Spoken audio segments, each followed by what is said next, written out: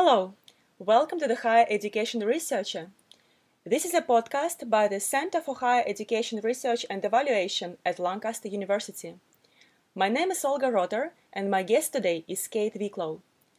Kate is a doctoral student on the Higher Education Research, Evaluation and Enhancement doctoral program at the Educational Research Department at Lancaster University. Welcome and thanks for coming, Kate. My pleasure. We are going to talk about Kate's research. In her study, Kate looks at how students are performing consumers' behaviors as defined by government policies and how these relates to their judgments of value for money. Kate, let me first of all ask you what is value for money in the context of higher education and why this is a topic of your research. So thanks, Olga. This is a question I've been really preoccupied with for a number of years. My whole working life, I've worked in national higher education organisations as a policy advisor. And it's a fascinating and complicated question that pops up very, very frequently. I think, like all things, there's more than one answer to that depending on your background and also the role you play in the university ecosystem. So students have a different view compared to academics, compared to the policymakers and government. So I think it's only fair that all angles of that debate are explored. So I come from a sociology background, and entering into this world of economics and valuation studies and market making has been absolutely fascinating, especially comparing the ways people make purchasing decisions with the way in which they choose what higher education provider to study and what subjects. But so many of those conversations are rooted around kind of consumer behaviours and not necessarily focused on the way in which students themselves navigate through those systems. There are so many choices made about whether university is worth it. And of course, now there's this substantial debt burden to consider. If you do decide or have been encouraged to go to university, then choosing what and where to study is actually really complicated. There's something like 50,000 courses available on UCAS in nearly 400 providers. And that's a lot of information for prospective students to get their head around, and massively influences their perceptions of value once they get onto campus. So my study is looking at both the ways in which they navigate through that system and are potentially influenced by external factors such as the government narrative of value for money. But then also once they get onto campus and experience both the academic and social side of university, the ways in which that might change their expectations of what university is and what it's for, and the way in which they should navigate through that system. Governments have been really focused on describing value for money very much in terms of an economic investment. So you might come out with this huge financial debt, but you're more likely to earn money in a very highly skilled job and get more promotions. So there's this kind of personal benefit to you. But a more educated workforce theoretically also drives productivity and innovation, so the whole economy benefits. This is that kind of public-private good debate that we're having. So value for money is seen by managers and regulators as driving efficiency in spending and being accountable for public investment in the service of education. And so we've got this new regulator in the Office of Students that changes the way higher education is being monitored. And a lot of that monitoring is data related to student outcomes rather than how the student experience is delivered. But when you ask students about what value for money is, you get many, many more definitions. So yeah, some of it is about return on investment in terms of graduate jobs and salaries, but also it's more immediately about the quality of the student experience. So if they feel they have great lectures and are supported and have the right facilities and resources, such as libraries and labs, etc., and access to affordable and safe accommodation, as well as activities that help build social networks and sense of belonging, then they're more likely to feel a sense of value and having a good quality student experience. And so much of the conversation about higher education is framed by academics exploring and critiquing national policy interventions. So all of this stuff we're hearing around value for money in terms of making sure that there is a return on investment. But what they don't do is analyse the student role in shaping and informing that narrative and the actions that they undertake being influenced by those. So that's why I've chosen to focus on this policy problem from a student perspective and to try and add some alternative views to the debate. Thank you very much, Kate. In your research, you also explored the notion of students as consumers. Could you tell us more about the origin and the development of this debate? Yeah, of course. So someone that spent a lot of my working life talking to students and representing their interests, there's certainly not one definition of students as consumers. And actually not all students feel like consumers all of the time or sometimes ever. And there's even a counter movement called the Students as Partners, or the co-production model, that aims to empower academics and students to work together in shaping their learning environment. But some of those activities actually sit within that field, can just as easily be labelled as consumer behaviours as they can of kind of more collaborative student engagement. So it all comes down, I suppose, to whether we define a consumer as an active or a passive role, and the way in which we explore the power and the relationships between the kind of buyer and the seller. Of course, it's more complicated in HE because the product isn't that well defined. You can't buy a degree, but you do make a financial contribution to the experience that leads you to the outcome of receiving a qualification. So we must remember that there's equal responsibility between the student and the university to make the most out of that experience and to get the best possible outcome for the individual. Through my research, I've been looking at what other areas of different industries and sectors also do in relation to customers. Pretty much all companies use consumer panels in one way or another, which improves their products and services and also often brand reputation. And there are also lots of public and ex-public sector industries such as healthcare and utilities that go one step further and actually have customers on their kind of main boards and panels, which feeds into the overall strategy of the company. And so in this sense, actually, higher education isn't that different. Student representatives exist and have a variety of forums to provide feedback that shapes their learning experience. And they also, quite regularly to their annoyance, are asked to complete tons of surveys around all parts of the student experience. And depending on the way you look at it, those interventions could be seen as employing a consumer mentality, but actually it could just easily relate to a partnership approach and a genuine regard by the provider to give students a voice and power in their student experience. Thank you very much, Kate. There seem to be many myths out there that if students are consumers, they automatically turn more utilitarian in their expectations. They're more caring for pleasure, for grades, and for their employability. In your opinion, is it really so? That is a really hard question to answer, actually. Yes and no. So unfortunately, we mostly only get to hear the really extreme stories of things like students suing their university because they couldn't get a job, or were missold the experience where quite often actually students are as culpable as the provider in having kind of unrealistic expectations.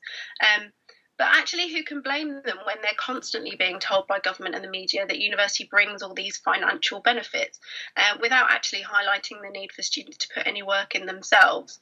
And I think there's often this kind of crass comparison made between universities and gym membership. So you can't sue the gym for not getting fitter if you pay your membership and never go. And it's kind of the same with universities as well. But it is really easy for students to slip into that consumer narrative.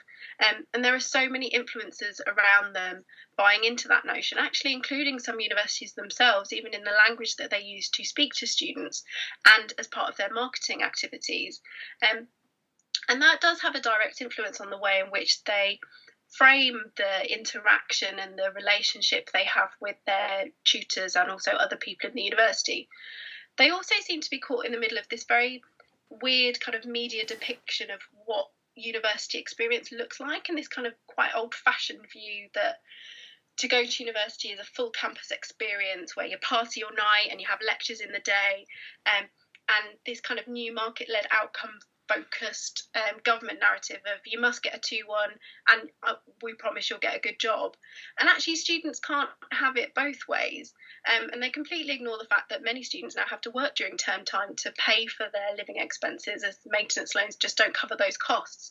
And of course bank of mum and dad is not what it used to be, and there are more students from more diverse backgrounds entering higher education. So one of the things I'm really fascinated by is the way in which the diversity of the student population and also the diversity of the ways that students engage in their learning experience affects this narrative of value for money, when actually the financial pressures of living at university are, if not more deeply felt than the tuition fee debt at the end. Also, I have to say that whilst I've said earlier about universities competing for student numbers, there's actually competition within the student pool themselves. So they're very acutely aware that there are now lots of graduates in the world, and they have to use their student experience to make themselves stand out. So whether that's engaging in more extracurricular or employability activities, or putting more pressure on themselves to do academically better, that sometimes bubbles over into this kind of sense of entitlement and frustration that they're not doing as well as they thought. But for non-traditional students entering HE, often without that kind of family background experience of what university is like, what they pick up from the media is very different in terms of what to expect and how to act within that collaborative learning environment. Thank you very much, Kate. I wanted to ask you to tell us more, how is your study different and what does it aim to bring to the field?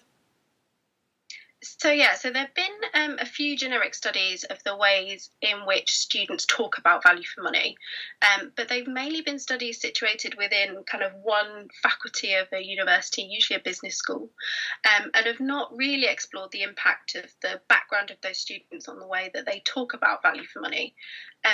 Also, a large proportion of research projects that look specifically about value seem to have been undertaken before the change in tuition fees within the UK, or actually are primarily research based overseas that have completely different fee systems.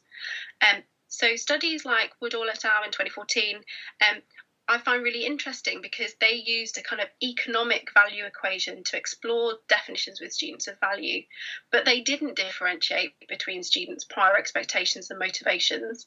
And they also didn't challenge that student consumer narrative and how it may have influenced their views.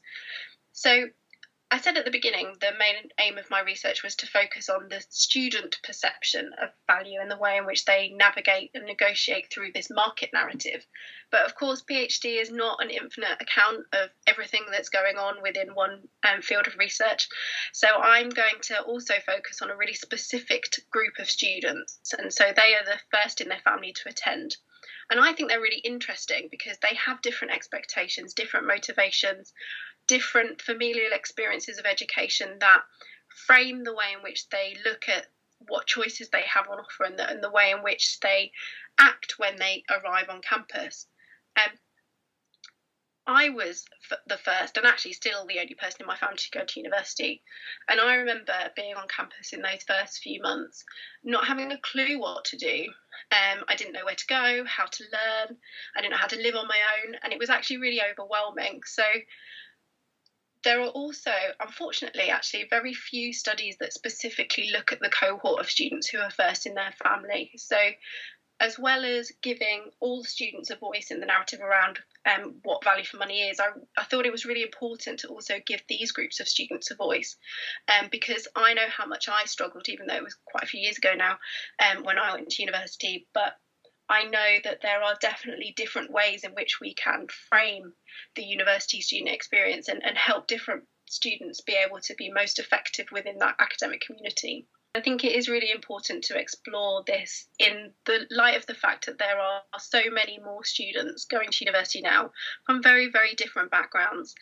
And actually, they all want slightly different things out of their experiences. They all have slightly different needs when they're there. And we don't have this homogenous student experience in which we can benchmark student opinions on based on kind of very old middle class perceptions of the university student experience. We really do need to get into great detail actually about how university is a positive force in many different ways. Thank you very much, Kate. Let me ask you about your theoretical and methodological approaches.